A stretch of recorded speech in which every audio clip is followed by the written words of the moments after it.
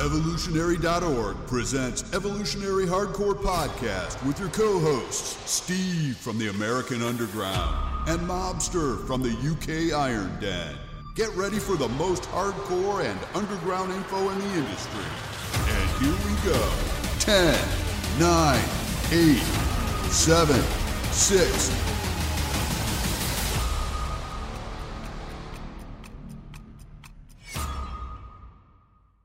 Evolutionary.org Hardcore Podcast coming your way. Episode 164.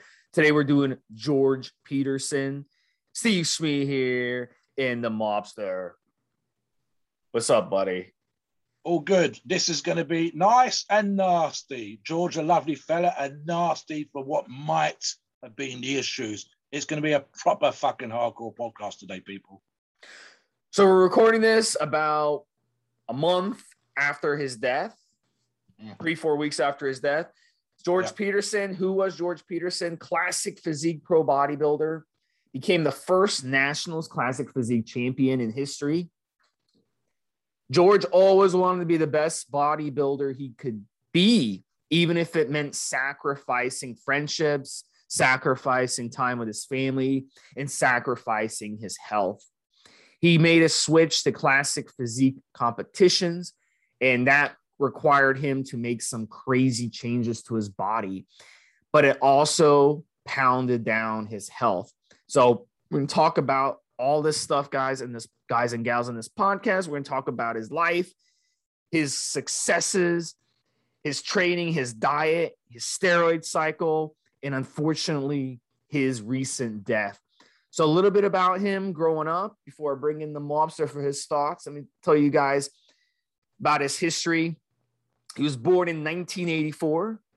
He was from Queens, New York. Very gifted guy. He did basketball, football, and karate, believe it or not. And you don't see that too much in bodybuilders. I'm not sure we've seen very many guys who've been bodybuilders who also practice karate. So I found that fascinating.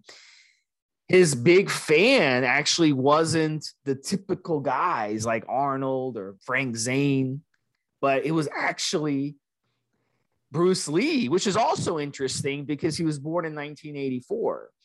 And I was born a few years. I was actually, I'm about 5-6 years older than him. And I did not remember anything about Bruce Lee growing up. That was before my time. So I don't know, Mobster, you grew up around Bruce Lee. So I found this interesting. For some reason, he got into Bruce Lee. Maybe an uncle or something used to watch Bruce Lee movies or something. I have no idea. But that was interesting as well. So that's another thing. You don't see bodybuilders growing up idolizing martial artists. That's another thing that was weird. So in one of the ways he got into weight training was by following martial arts because he wanted to do weight training to get stronger. So in the process, by accident, he realized, wow, I'm really good at this. And he noticed his arms and chest started growing. So he started to do bodybuilding shows. So bodybuilding was even more challenging than any of his other sports, football, basketball, martial arts. And he was like, man, I really want to do this. So he realized how much discipline it took and how much dedication it took. So at his peak, when he was ripped, okay, this is when he was at his peak in the physique division, 5'7". So he's not the tallest guy in the world. He's about my height and 195 pounds, absolutely shredded. If you look at pictures of him, we can estimate that his body fat was as low as 3% when he was at his peak. So when you're that low body fat, it's just not natural, to be that low. And it's incredible, but you got to give him credit for getting that low in the first place.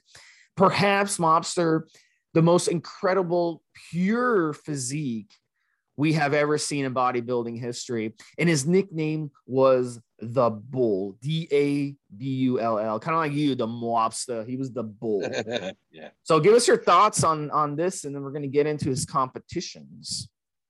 You just reminded me. I think the only person I can think of specifically, and there probably are others, is Flex Wheeler, coming from a martial arts background.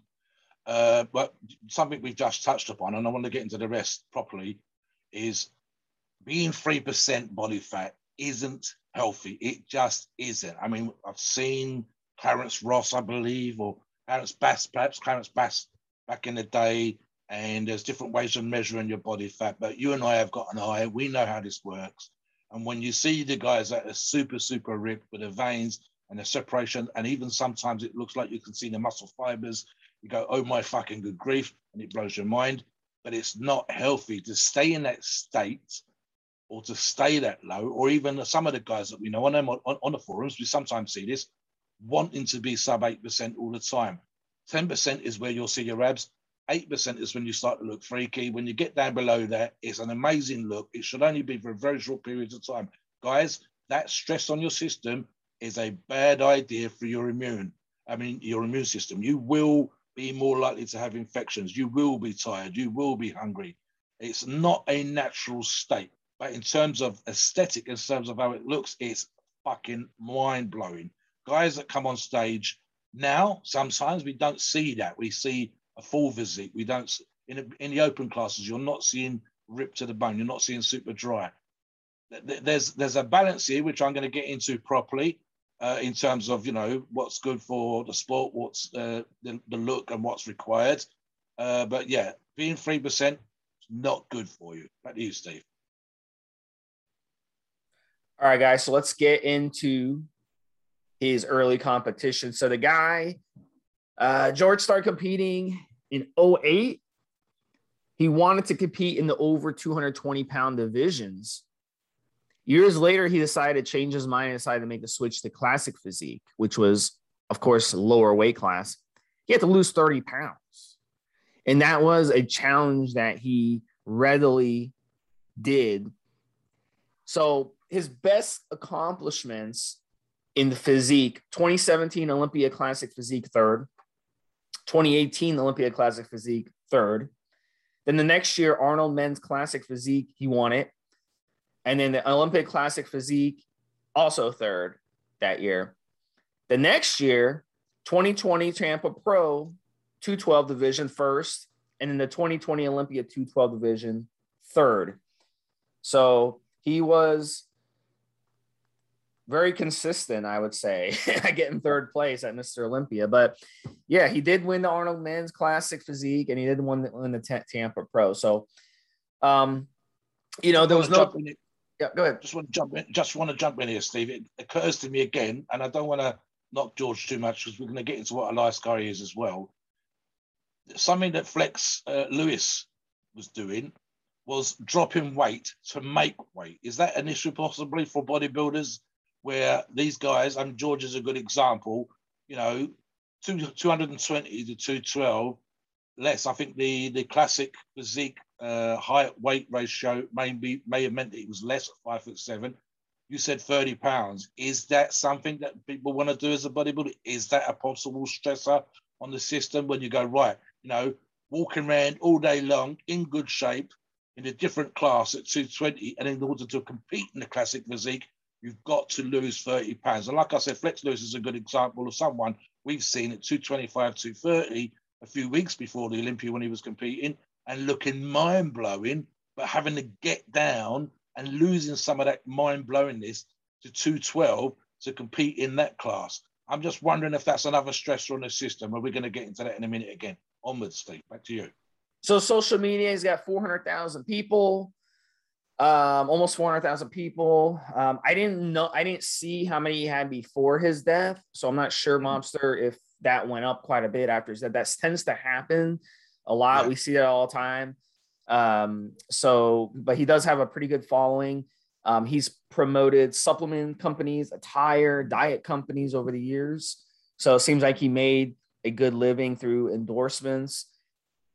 Let's get into his diet and training. I'll talk a little bit about his diet. Mobster, you can get into his training. So to be ripped like George was, you got to be extremely disciplined when it comes to diet. 0 refined sugars, 0 refined carbs, anything that's going to stand in his way to get ripped.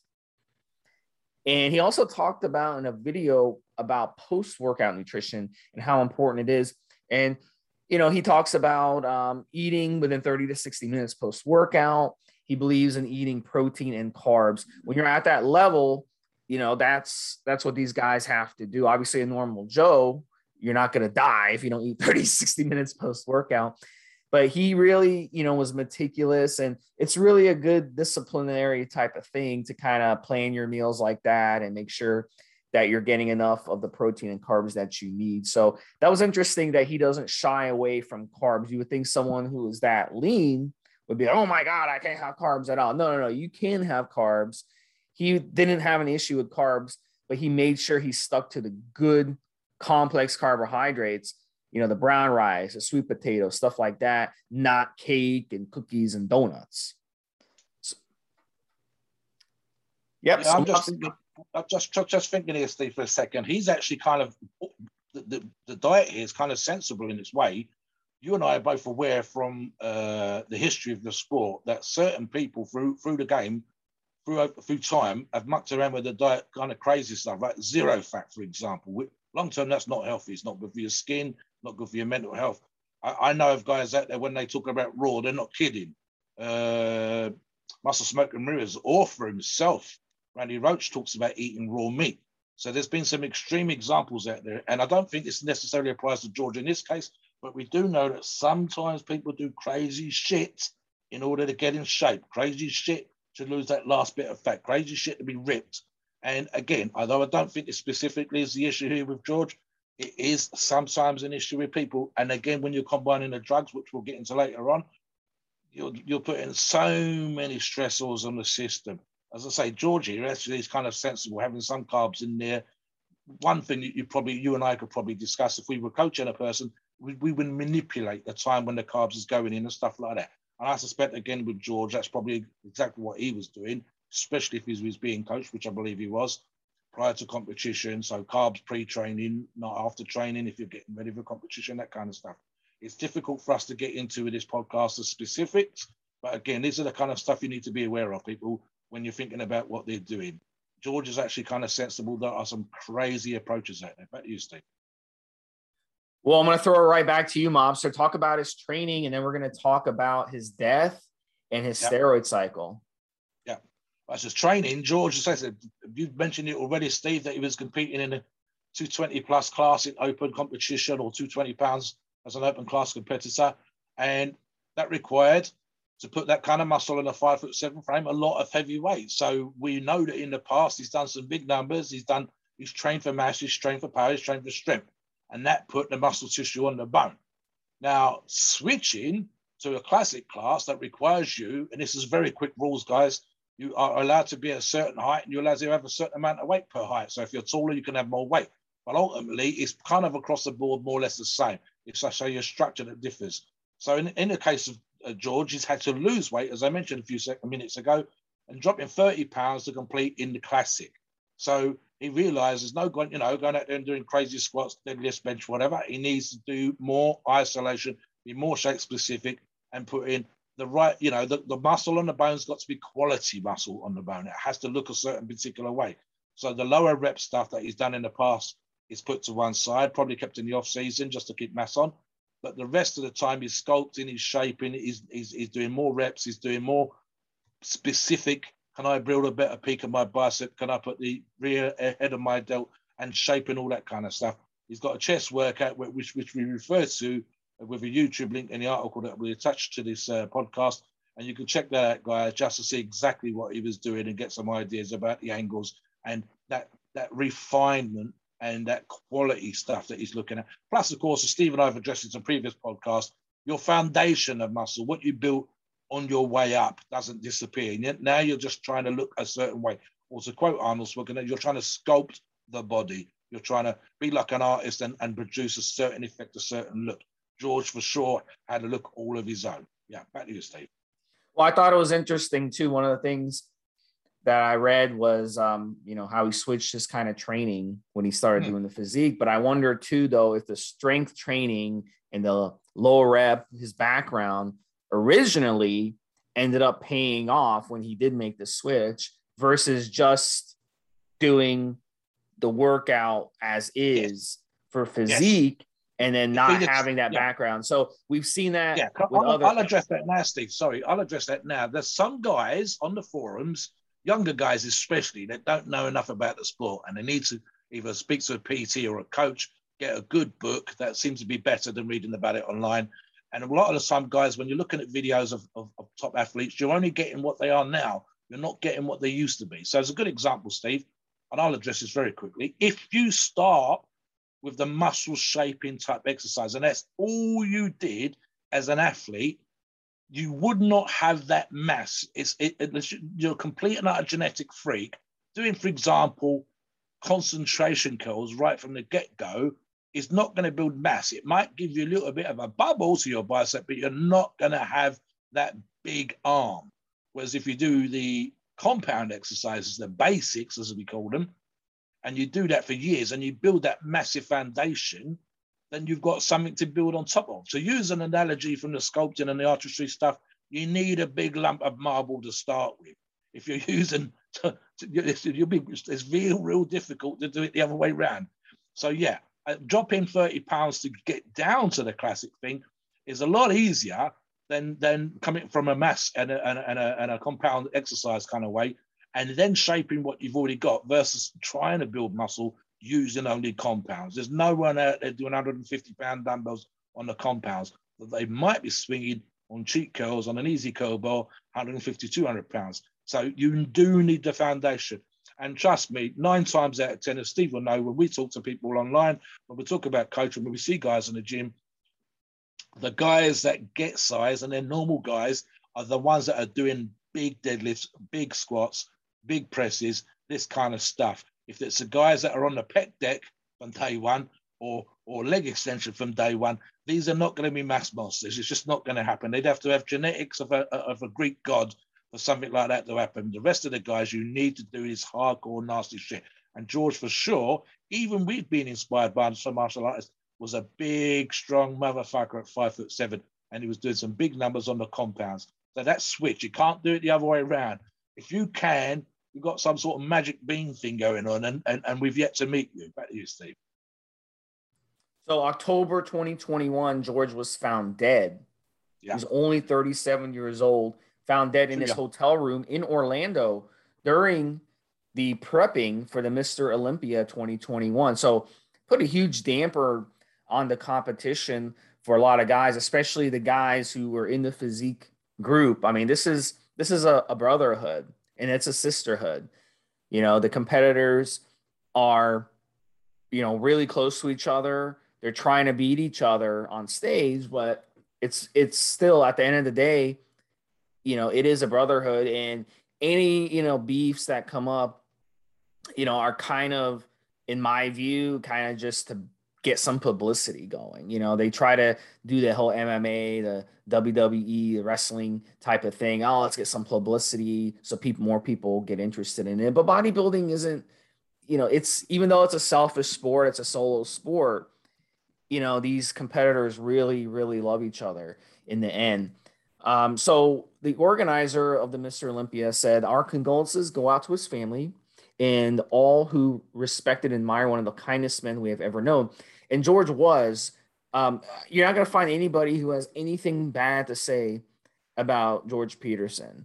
And his Instagram, he doesn't post, this is what Mobster and I discussed on the pre-show, you know, he doesn't put up pictures of him with cars. He doesn't put up pictures of him in a hot tub with 5 women, you know, in bikinis.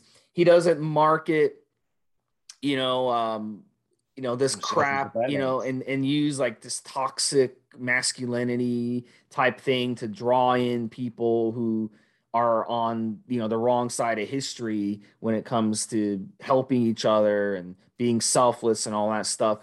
He doesn't cater to that, even though doing that, you know, can bring you in a lot of fans. But he didn't want to do that. He was a good guy. He was a humble guy. He's not a braggart.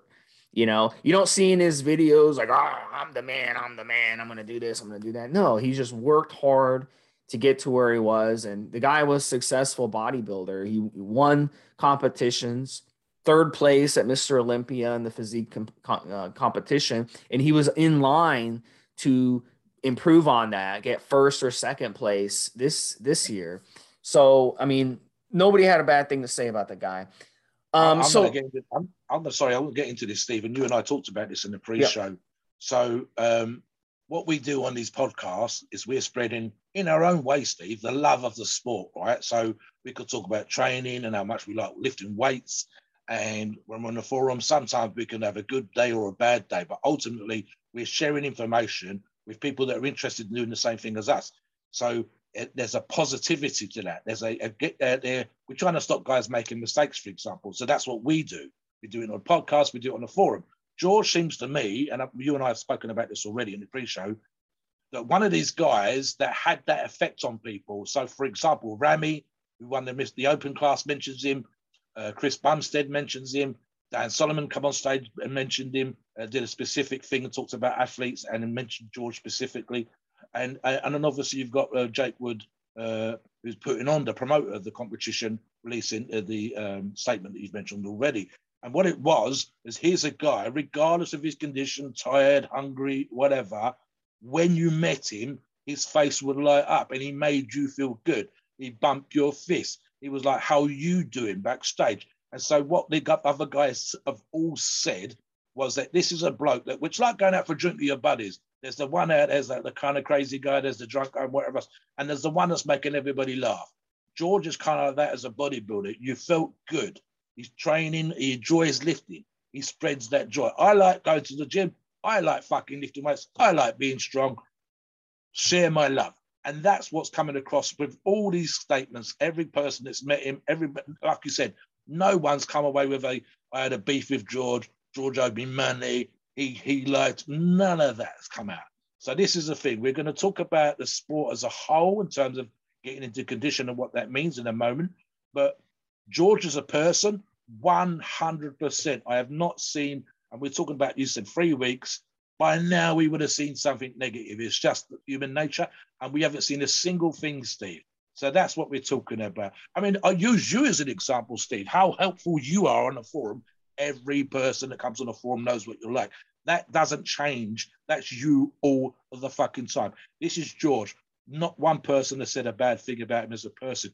Now, what I want to get into, and we'll mention the drugs specifically in a minute, is the issues of which have come up and which have been discussed as a result of George and as a result of the other issues in the sport with people dying and becoming unwell, etc., which seems to have been very frequent in the last few months. And that is, whether it's George specifically or whether it's the sport as a whole, some of what we're talking about here, and we'll get into the drug stuff as well, is training is wear and tear. Steve and I are big on the forum for talking about getting sleep. Steve specifically has addressed that. I've talked about it. I've referred to Steve and I say, listen, get your sleep, get your rest. Don't be out partying. Don't be out doing drugs. Don't be out staying late. Don't be going crazy on the stims. That's another one of Steve's. Don't be doing stupid fucking drugs to get in shape because you left it too late. And that kind of stuff. And what we are seeing is this argument about whether the sport needs to take a step back. Guys that get in crazy condition are doing crazy things to get in crazy condition.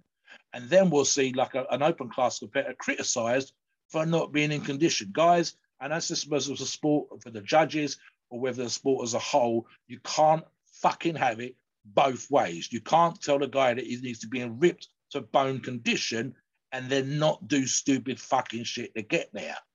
And then you get into, Steve and I are talking about here, is this shit, getting crazy, taking stupid amounts of drugs, fucking healthy? And the short answer is no. It takes a certain kind of personality type, driven, obsessive, sometimes with borderline mental issues, and I say that as nicely as possible, to take things to an absolute extreme. I say that for myself as a lifter. I needed to be mentally in a different place from the other athletes.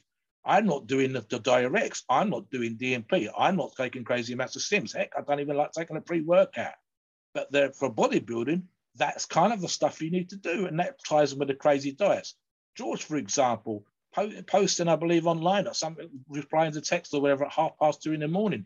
Was that because he was wired? Was that because he was up late? What, maybe he's a night guy. But even being up late, even doing night shifts And especially if you're dieting as a bodybuilder, training and doing all the other stuff, even doing night shifts is not healthy. People that do night shifts or stay up late tend to be less healthy than those that go to bed at sunset in the daytime, that kind of stuff. And I'm going to ask you, Steve, to talk about a little bit from your perspective, and obviously when we get into the drugs, what do you think about the extremes that some bodybuilders are doing, and strength athletes for that matter, to get into shape in terms of the stress on their system and extremes of behavior? Yeah, it's extremely stressful. And, we had this talk on the pre-show as well. It was obvious that these competitors, they're on a lot of stimulants. And what the stimulants do is it cuts your appetite. Because what happens is you're on all these PEDs, all these steroids, all this growth hormone, and it's going to make you hungry. And to counteract all that hunger, you can take stimulants, and stimulants can blunt your appetite. But here's the thing with stimulants, they don't work over a long term when it comes to appetite unless you keep increasing the dosage or you cycle them.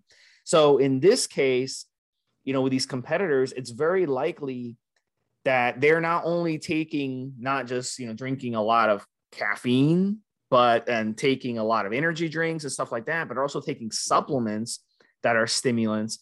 And some of the supplement brands that he pushes on, that he reps for are heavy on the stimulants, because stimulants are mostly legal. I mean, they're legal. Certain stimulants like DMA have been banned in the past, thankfully, but there are plenty of, you can go to a gas station right now, anywhere, and just pick up enough stimulants to kill you, to give you a heart attack. I mean, you could drink 20 energy drinks and kill yourself from, giving yourself a stroke. So, I mean, this is what these guys have to do to get to this level. And the thing is with him, he took it to the extreme. He was third place and he wanted to get that second place or first place. He wanted to go up. There's a lot of pressure on these guys. They want to win. They're type A personalities. To put yourself through this, you have to have that. You have to have that mentality. So on the day that he was found dead, his coach, Justin Miller, could not get a hold of him. Nobody was able to get a hold of him. So he went to his room and found him face down on the floor. They called 911 and tried CPR, but it was too late. He had passed away hours earlier. He had been dead already. So what we know, Mobster, there's some speculation. Obviously, they have got to do an autopsy and all that stuff, but that probably won't be made public I don't think, I think his family, it's a time for privacy. So I'm not sure if that would mean, it would be nice for us to find out what exactly killed him and why he died, because it can prevent deaths in the future. But the early rumors, which makes a lot of sense, was there was blood coming out of his nose, which could have meant he died of an aneurysm. Yeah. So an aneurysm means you have a weakened area in the artery that could have ruptured and led to internal bleeding and stroke. So once that happens, the person can lose consciousness and you must get medical aid. In his case, he collapsed in his room and there was no ability to get him medical aid. So we're going to kind of talk about, we're going to get into the opinions on this. We're also going to talk about a steroid cycle. It's very important to go over this. And I have an opinion on this and I want to hear yours as well. So let me talk about my opinion and then I'm going to bring in you, Mobster. So basically, there's been 14 major deaths in the past decade in bodybuilding. So there's no other sport that has that. You have deaths in sports, but we haven't seen anything. No one dies in these sports like on the field. It's very, very rare. So my opinion, and that this could have prevented this death. This could have at least gave him a chance, Mobster, is why not have a roommate stay with them at all times and also have them be required to check in every hour with their coach or trainer? Because we know his coach trainer traveled with him. It's on his social media. They were on the airplane together and they did a selfie on the plane. And so he has an entourage going with him. Why is this person not checking up on him at least every hour, or spending time, sleep in the same room, get a double bed and sleep in the same freaking room. Get a bed and sleep on the couch. Your trainer should be with you 24/7 and make sure that you are okay. Why was he in the room by himself for hours straight? And why did people, when they couldn't get a hold of him, just ignore him? Did they think, oh yeah, maybe he wants time to himself? I mean, this doesn't make any sense.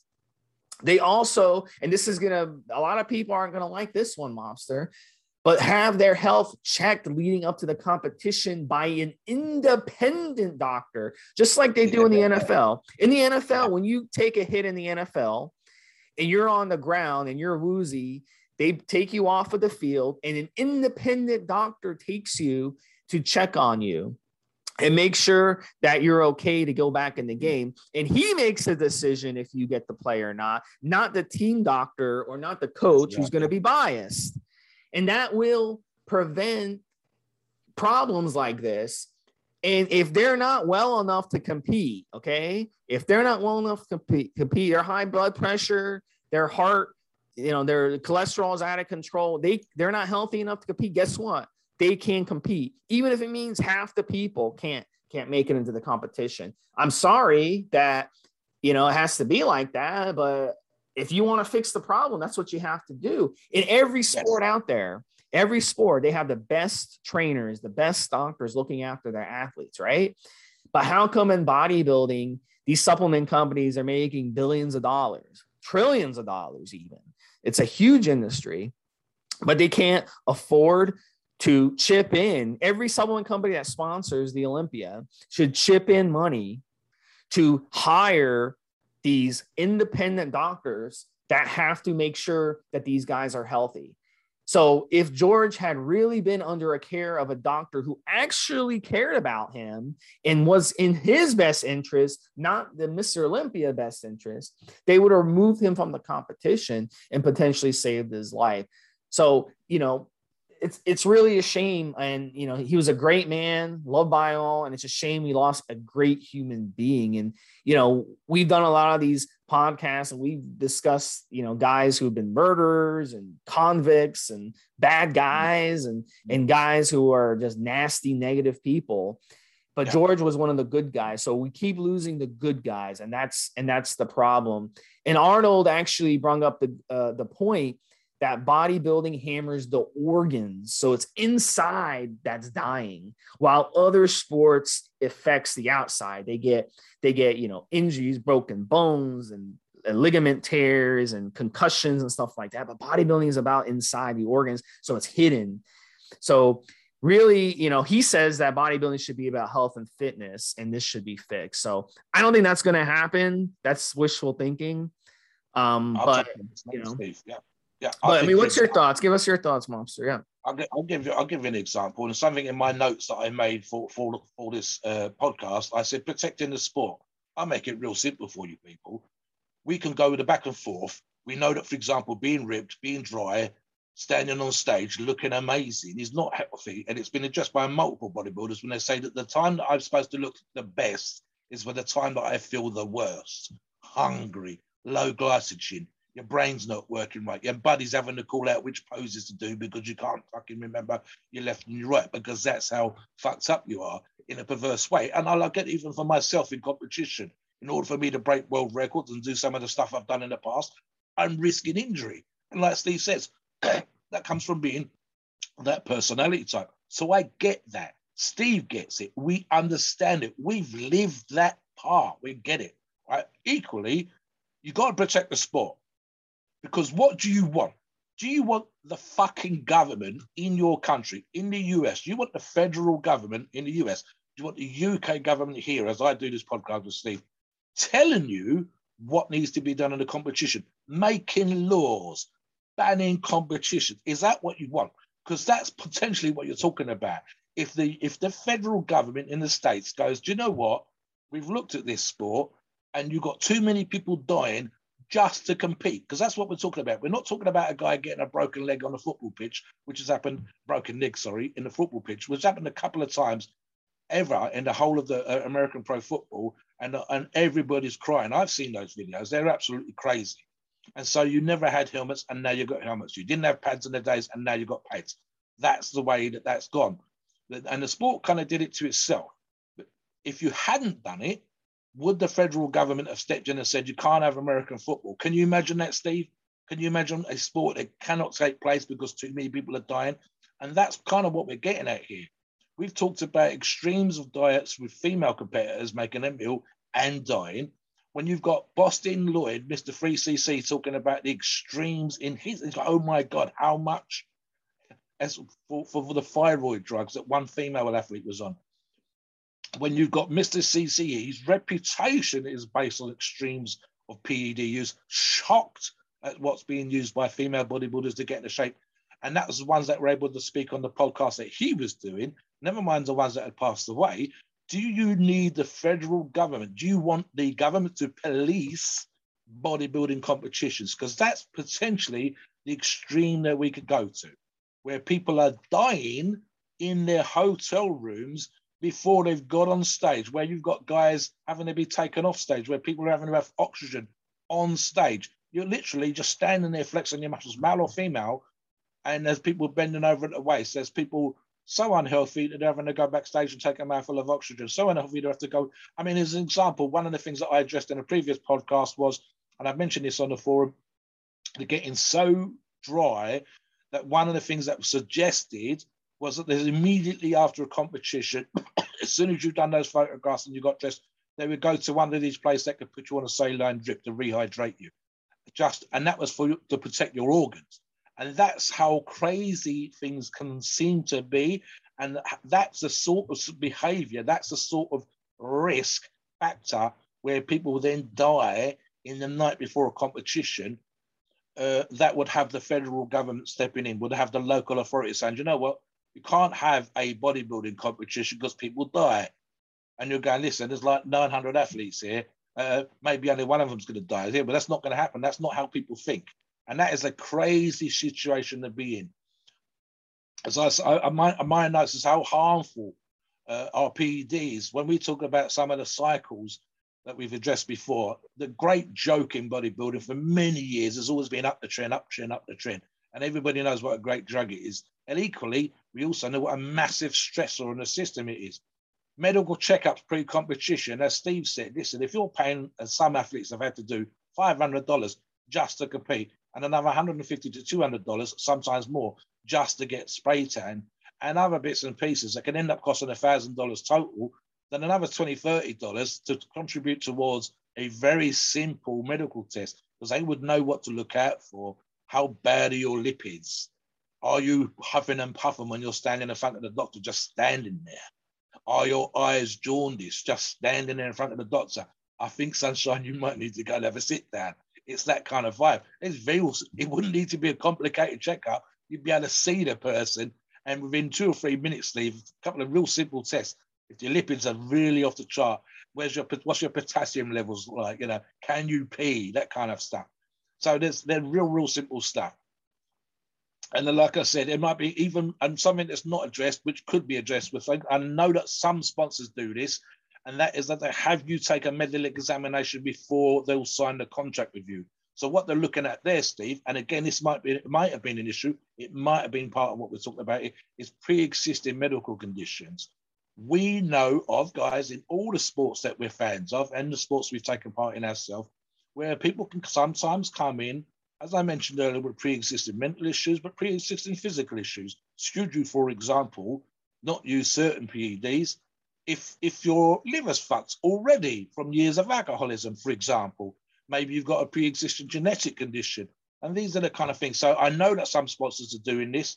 Perhaps it's something that you need to do as a pro athlete. You get your pro card, and conditional on your pro card every year when you're renewing your card, or every time you have to renew your card, is you have to go to a doctor that they tell you to go to, and he produces a workup of your numbers, and he sends it off to the federation, and the federation says his numbers are good, he can carry on competing as a pro. If it gets to the point where perhaps you should stop competing as a pro because your numbers are absolutely awful, you need to go away and get better. You need to improve those numbers, but do it, as you said, Steve, with an independent doctor. It's this stuff that will stop us being federalized. We'll stop having the government step in, because that's the last thing we want. We want this degree of independence. So guys, look after yourself. Let's get into the steroid cycle of an athlete like George, Steve, and talk about some of the effects that these steroids and other bits and pieces would have had on the body as well. And again, it's like we say all the time, people, this is not necessarily George's cycle, but it would be a cycle of a person like George competing at that level. And again, the effects that they would have had. To you, Steve.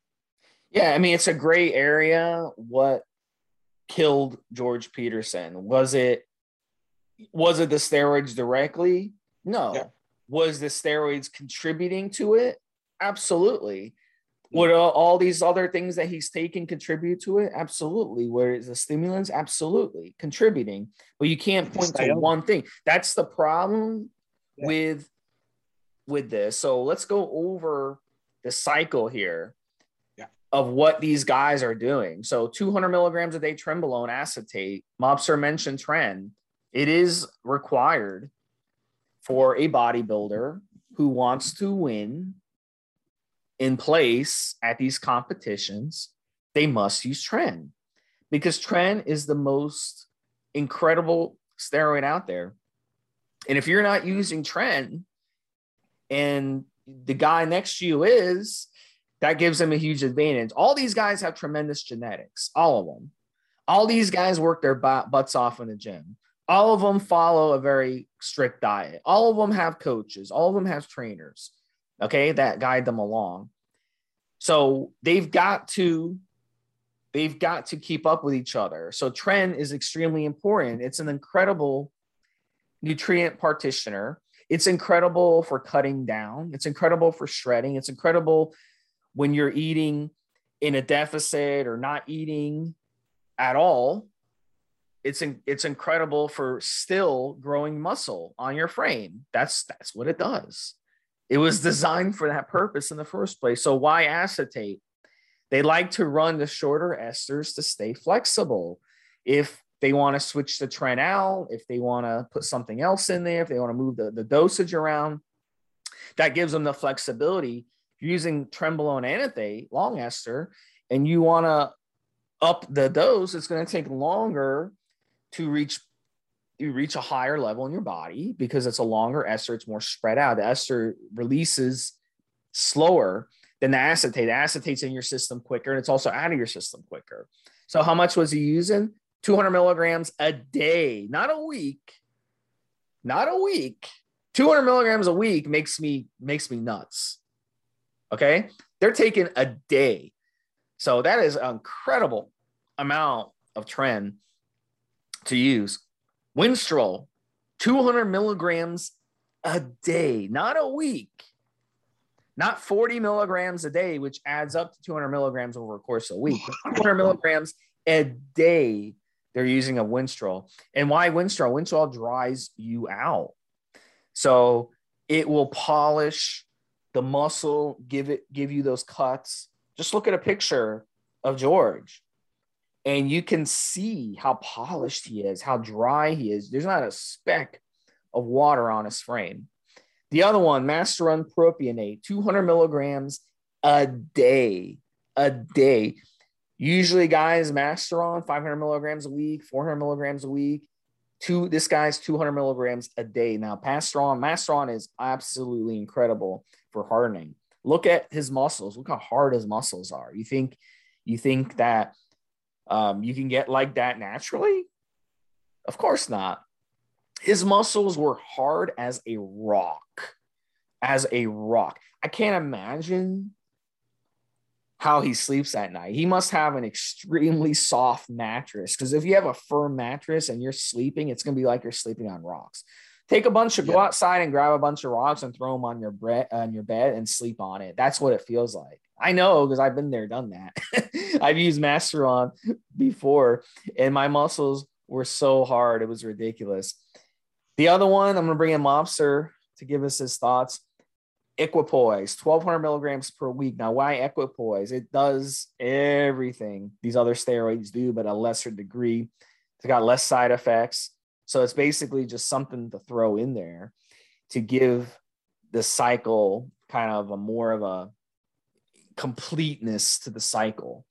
So it's more, it's not going to cause a water retention, and it's not going to cause your side effects to get much worse. I mean, it's as bad as it can be already with the side effects, but it's not like going to be taking it to a different level. So yeah, I mean, that's what these guys use, guys. And, you can take a look at their physiques and just see how ridiculously shredded they are and how tight they are, the tightness of their muscles. And another thing with George too, he was bald. And I tell you guys all the time, go on social media and these guys who are claiming natty, and then they're like bald by the time they're 30 years old. Okay, that's not normal to be bald by 30. Obviously, they abuse the crap out of steroids in their 20s. So when you're using these steroids, these dry compounds, these DHT derivatives, the Winstrol, the Tren, the Masteron, to a lesser extent, the testosterone, even the equipoise to a lesser extent. But when you're using and abusing steroids, that DHT conversion in the body and that direct DHT effect will attack those hair follicles on your head. So your hair follicles on your head are going to get fried. And when they get fried, your hair falls out. So no doubt, you can tell the guys who are abusing steroids, who are claiming, oh, I'm natty. Come on. It's kind of obvious that you're not natty. So yeah, Mobster, finish this up. What else do you think he was taking here?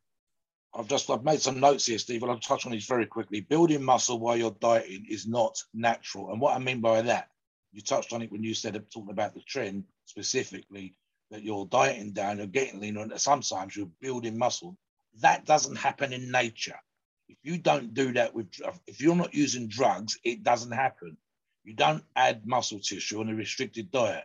Even the so-called recomposition would require something about you, and all the recomposition stuff that we address on the forums nearly always involves a drug. Again, you'd have to be an absolute genetic freak, and even allowing for George being that way, it's not something that happens in nature. People don't grow when they're on something that's less than before. So there's an element there. Steve touched on being super lean and how uncomfortable it is. I'm reminded, Steve, very quickly of Dorian Yates talking about that his lowest body fat, he was wearing slippers or slide-ons, something like this backstage. And he said that the last bit of fat in his body that would go would be in the soles of his feet. He said, I knew that I was lean because it would be uncomfortable, painful to walk around backstage at a competition where the bones and the meat were pushing on the skin. There was no fat, there was no soft tissue in there. It all kind of gone. The water was gone. And so it was literally physically painful to walk around when he was that lean. Something else as well in terms of stressors and stuff. And I'm not a fan of blasting and cruising. When we talk about people staying on, now sometimes what happens, and it's specifically with what we call professional or competing athletes, they will address this and they'll have a specific plan. Not always, but as a good example, I'm going to do drugs for 5 years and see where this takes me. I'm going to blast and cruise for 10 years and see where this takes me. I have the genetics to compete. I want to compete.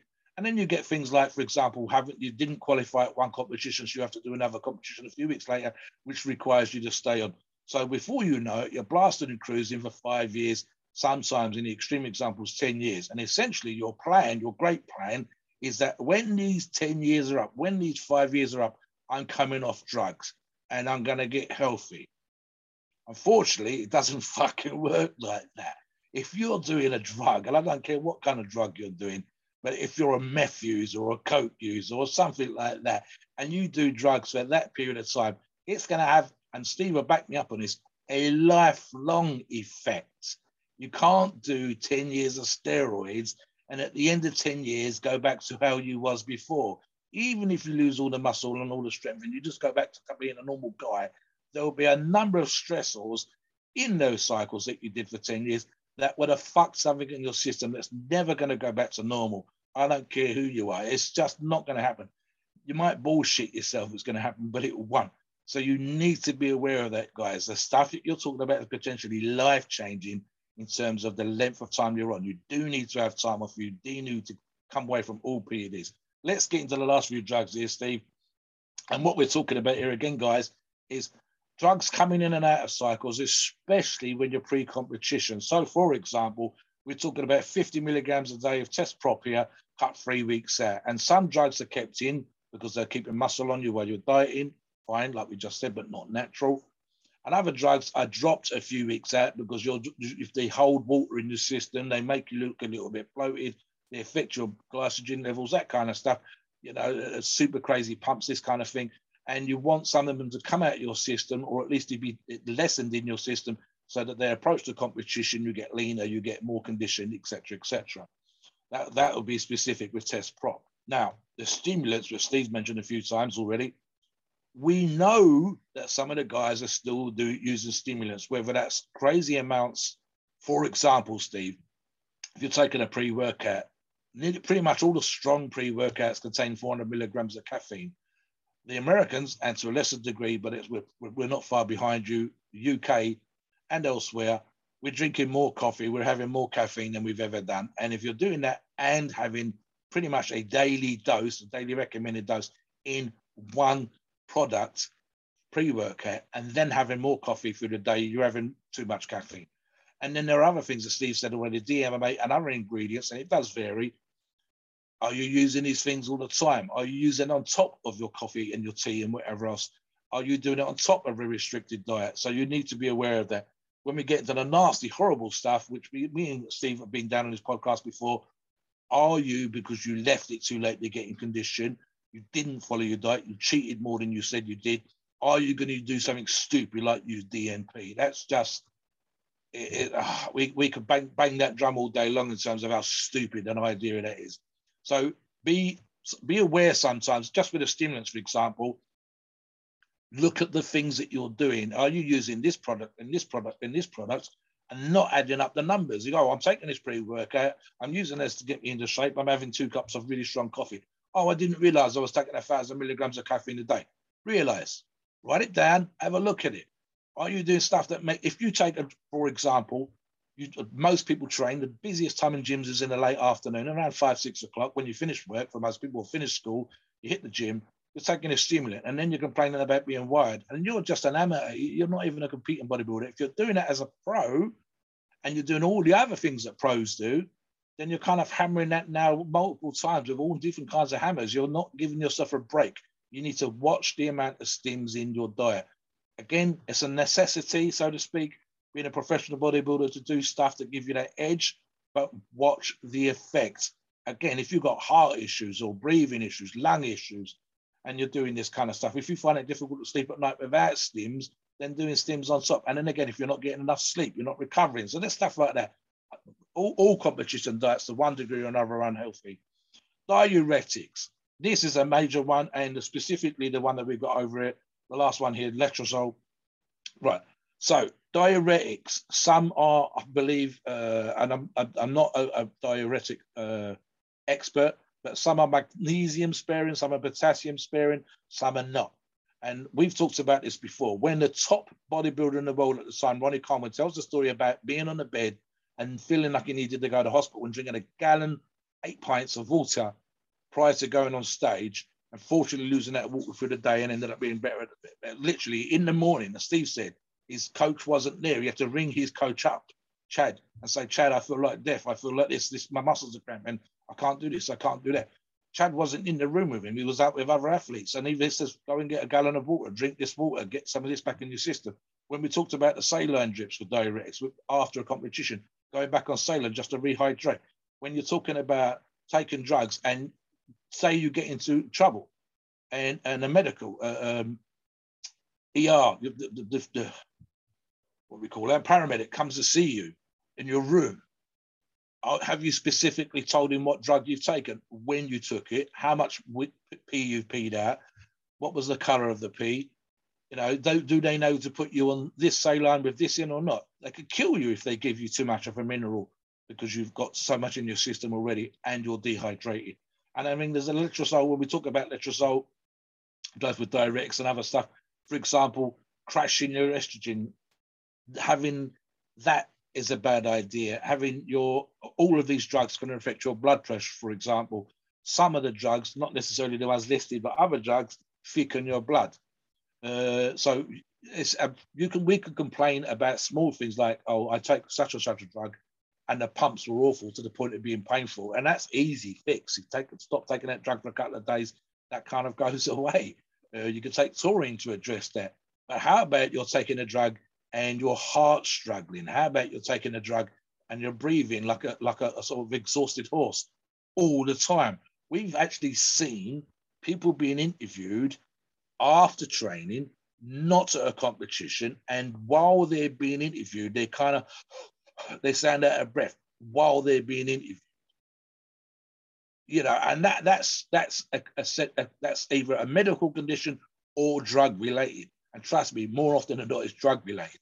So we have to get into this. We have to say, and guys should never forget this, some cycles are healthier than others. You can talk about lowering the dosages. You can talk about different drugs. So, for example, how many times have Steve and I have seen guys not realize how bad the side effects trend can be?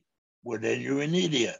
And I say that nicely, guys, because there's no reason for you not to refer to the information that's available on our forums and on a million other forums. You go, you look at the trend side effects. If you take more of a powerful drug, then you're going to have more problems with side effects. This is really quite simple. Now, just this weekend on the forum, we were just talking about a particular peptide. Specifically, it's a medication that's used to treat type 2 diabetes. And the person in question claimed a body fat of 8% and wanted to get down to 5%. I looked into this drug, and it was one of those wonderful drugs that helps you lose weight, but with twofold. One is it's an appetite suppressant. So you're already on a diet to stay lean, and it's going to make you less hungry to get leaner. But at the same token, as we quite often see with fat loss drugs, there's the issue of diarrhea, a specific fat loss drug where, for example, everybody was getting greasy stools. There's an image you want people in your mind. That's the stuff that was going out to the mass market that wasn't even being used by bodybuilders. So again, these drugs come with side effects. You need to be aware. Mostly it's dose dependent. It's meant for the time that you're on cycle. When you're messing around with diuretics, for example, and the minerals that are being depleted or increased in your system can affect your heart rate. So, for example, your heart can speed up or your heart can slow down. Now, you're standing on stage, ripped to the bone, and your heart's racing. So you're breathing fast. You're still sweating out the water, and you're getting more and more ill as you stand there looking amazing. And again, this doesn't come across when you're talking about a competition. When we're sitting in the crowd, when we're cheering, oh, he looks fantastic, he looks amazing. He kind of probably feels like beating up dog shit. You need to have this kind of stuff in the back of your mind, guys. You need to know that you can't roll a dice and hope for the best. You need to be aware of these things. And as Steve said, the idea, and it's not very nice, that George or any athlete, Dallas McCarver is a very good example, both these guys were well liked and they died on their own in a room, arguably as a result of what they were doing to be great bodybuilders. When you've got female athletes that are taking extremes of thyroid amounts, streams of stimulants to lose weight because they wasn't as strict as they should have been on a diet, and they're going to like the craziest coach they can, who says, yeah, you'll get into shape. And he's not there. And the coach I'm thinking of is supposed to have had 200 competing athletes under him and 1,000 total people, and he's not with you. He's not there. He's not fixing the issues. He doesn't know really how bad you are. You're not being honest when you're talking to them, that kind of stuff. There's so many things here. Steve and I have talked to athletes. We've worked with athletes. I've encouraged people to do this. I've spoken about that kind of stuff. And you say, you know, and when you've got young people that have got no real reason to be doing this kind of stuff, asking you about these kind of things, you've got to wonder. Because to them, they'll just see this hero doing what he's doing and wondering about if he does that and it worked for him, blah, blah, blah, and then he's dead, mate. Now what do you think? Now what do you, young person that was just coming to the sport, that followed Dallas or followed George, now what do you think? Do you want to carry on doing the stuff that they were doing because that's how you want it to look? That's the kind of crazy questions we need to ask you. What do you think? Look, at the end of the day, like, nobody cares. Nobody cares that George Peterson died. Nobody cares these bodybuilders died. The Mr. Olympia, the sponsors, none of them give a shit. Let's just be honest about it. Their one objective is to make money.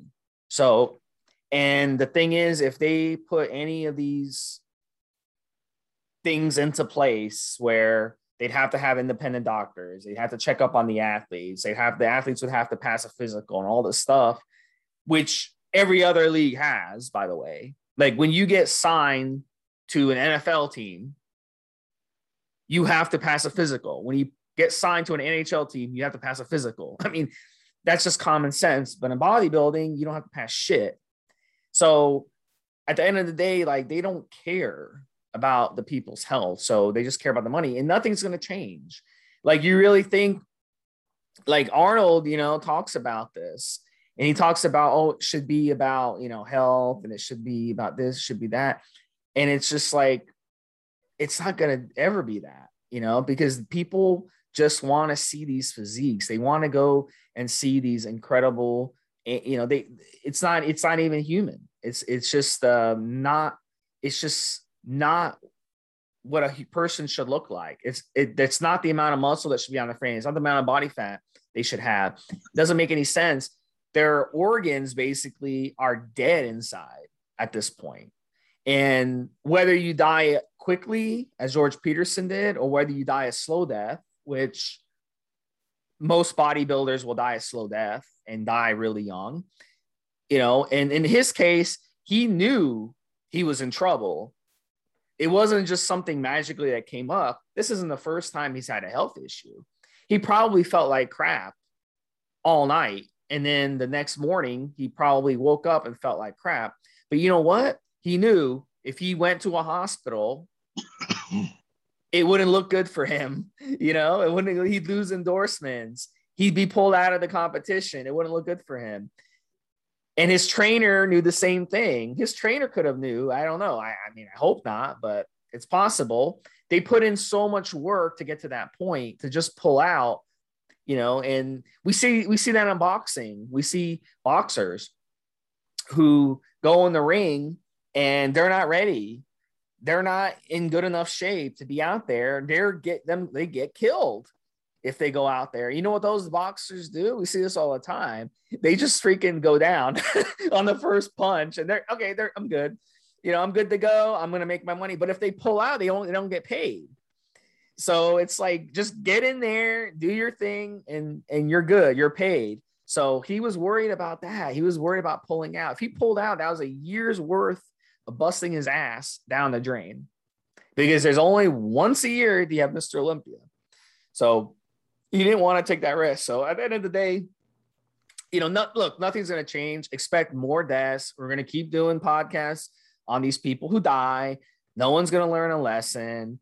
And that's just how it is. And what else, people don't care about is that bodybuilding. No one cares about bodybuilding, because if you say, ask anybody, you guys listening to this, ask your girlfriend, ask your boyfriend, ask your cousin, ask your uncle or parent, oh, did you hear George Peterson died? They're going to be like, who? Who the hell is George Peterson? We don't know who George Peterson is. So nobody even knows about this news. So it's a nothing burger. It's a nothing burger. It'll be swept under the rug. We'll continue to have bodybuilders die, and nothing will be fixed. That's my prediction. Let's see if I'm right. 5 years from now, we'll be talking about the next 6-7 guys that die, so finish it up, Officer, and we'll go to the end of this. If it costs money, then we see a change. And let's give you an example. Right? I'm just thinking motorsport, specifically Formula One. There are some famous examples over the years of Ayrton Senna, and I forget the name of the fella that was in the car. He's a leader, or was a leader of one of the teams who was covered in burns. We've seen photographs of cars flipping in the air. We know that one driver was beheaded as a result of coming off onto the gravel at the side of a track, and they had a forklift truck there to move broken down cars, and his vehicle slammed into the forklift truck, and one of the forks took his head off. So what happens in Formula One is that every single time there's an accident, it seems to me they fix the problem. No, this forklift truck will be behind the barriers. They've changed the framework on cars, so there's now a kind of piece of frame in front of the driver. He doesn't block his view because his eyes and his helmet's just on either side, but so he can see where he's going in the car. You have the whole carbon fiber nose cone of the car, which is meant to take the energy out of a crash from some crazy 26, 36G down to nothing in a few seconds. It stops the guy's eyes popping out of his head. It stops him having neck injuries. With the halo system, I think it's called, where they have like a restraint on the back of the head on the helmet to stop the head smashing forward into the cockpit of a car, and all these kind of stuff. The harness systems that they use, the fire retardant uniforms that they wear, the gloves, the undersuit, etc. Never mind the sponsor stuff on top, you are protected underneath. And that's because every single big accident, originally when the sport started, no one give a fuck. You'd have a death one weekend and they'd be racing the next weekend. The guys that were crying over you one week would be out racing against the other guys next week. And then once the big money came, big money sponsors, if you're talking about banks and oil companies, etc., they didn't want the deaths on their thing. It's the reason, arguably, Steve, why we still don't get, when we only just starting to see it, and even then it's extreme sports sponsors, big money sponsors hooking into bodybuilding. We've had it a couple of times over the years. Back in the 50s, 60s, and 70s, big money sponsors came in and then they left again. Big TV companies came in and then they left. No one stuck around. You're not seeing Nike and Adidas sponsoring this stuff. If you did, they would not want their athletes and the competition that they sponsored with those athletes in to result in deaths. It's not good for the sport, and it certainly wouldn't be good for that sponsor. You're not going to sell more Nike trainers if a Nike training athlete is competing and he dies, because the association with you as a sponsor suddenly becomes a really negative one. And as a good example of this, I believe, but don't quote me, that George was a Redcon 1 athlete. And he's not the only Redcon 1 athlete that's died. When the owner of Redcon 1 has to do, and he says in his own words, I wasn't expecting to have to do this again, and then tell you, you know, how sad they are that this athlete's passed away, what a great guy he was, like we've done. That's not a good thing for that company. That's not a good thing for the sport. The moment it costs them money, the moment, like I said earlier on, if you get the federal government coming in, the local authorities coming in, right, we're going to test your athletes. We're gonna fine you if people die. If you want your organization, your association to be legal and bonded and protected and certified and all official, more legit, like a small business or medium or big business are, there's a number of hoops that companies have to jump through just to be able to do, for example, health and safety in a factory. Same thing goes with an association. If the government steps in and says, we will not allow your association to exist as a legal entity unless you're testing your athletes for these things, if that's what you want, guys, then carry on doing stupid shit. If you don't want that to happen, if you want to have that certain level of freedom, if you want to be able to make certain choices, then you need to be aware that some of these things are happening. And Arnold's a good example, Steve. He puts on the Arnold Classic. They invite athletes. They look after athletes incredibly well, with hotel rooms and training outfits and quite often shoe sponsors, low-level shoe sponsors, etc. So you turn up at your room. You've got a room that they provided. You've got money per day for food. That's without necessarily winning. You've got an outfit to wear, sponsors, logos, etc. You've got shoes and so on. The Olympia gives you a great jacket to wear, and that's a badge of honor in and of itself. If you're going to do those kind of things, then it's not beyond you, as Arnold says himself, to make that stuff happen. He can say, this is what I want for the sport, but he can make it happen at the Arnold. He can say, guys, I'm going to invite you to the competition. You're going to get $200 a day. You're going to have a great room with a little kitchen. You're going to all these things. But when you sign the contract, you agree to be seen by a doctor. And we'll pay you the $200, but you're not going to be on stage if I find out you're a death's door, if I find out you're fucked up, if I find out that your heart won't handle it, if I find out your potassium levels are out the window. Arnold can do that. He can afford to do it. He can afford to do the sponsorship, etc. Will he? Or if he does, is that an issue with the associations? I think Arnold's got the influence. We can go to talk to people like Jim Lorimer, etc. He can go and talk to Jim Manion, and he can say to them, this is what he was like that back in the day. He can do it now. He has that power if he wants, It's a big issue. You might be coming up against some of the officials, but can he get some of those officials on side and have them support his view? If he wants to, yes. Steve, I will do the out as we go. As always, please note, we are not doctors, and the opinions in these podcasts are ours and ours alone. It is our view, and it is based on our experience and views on the topic, which comes from many years. Our podcasts are for informational purposes and entertainment only. There's freedom of speech and the First Amendment are required.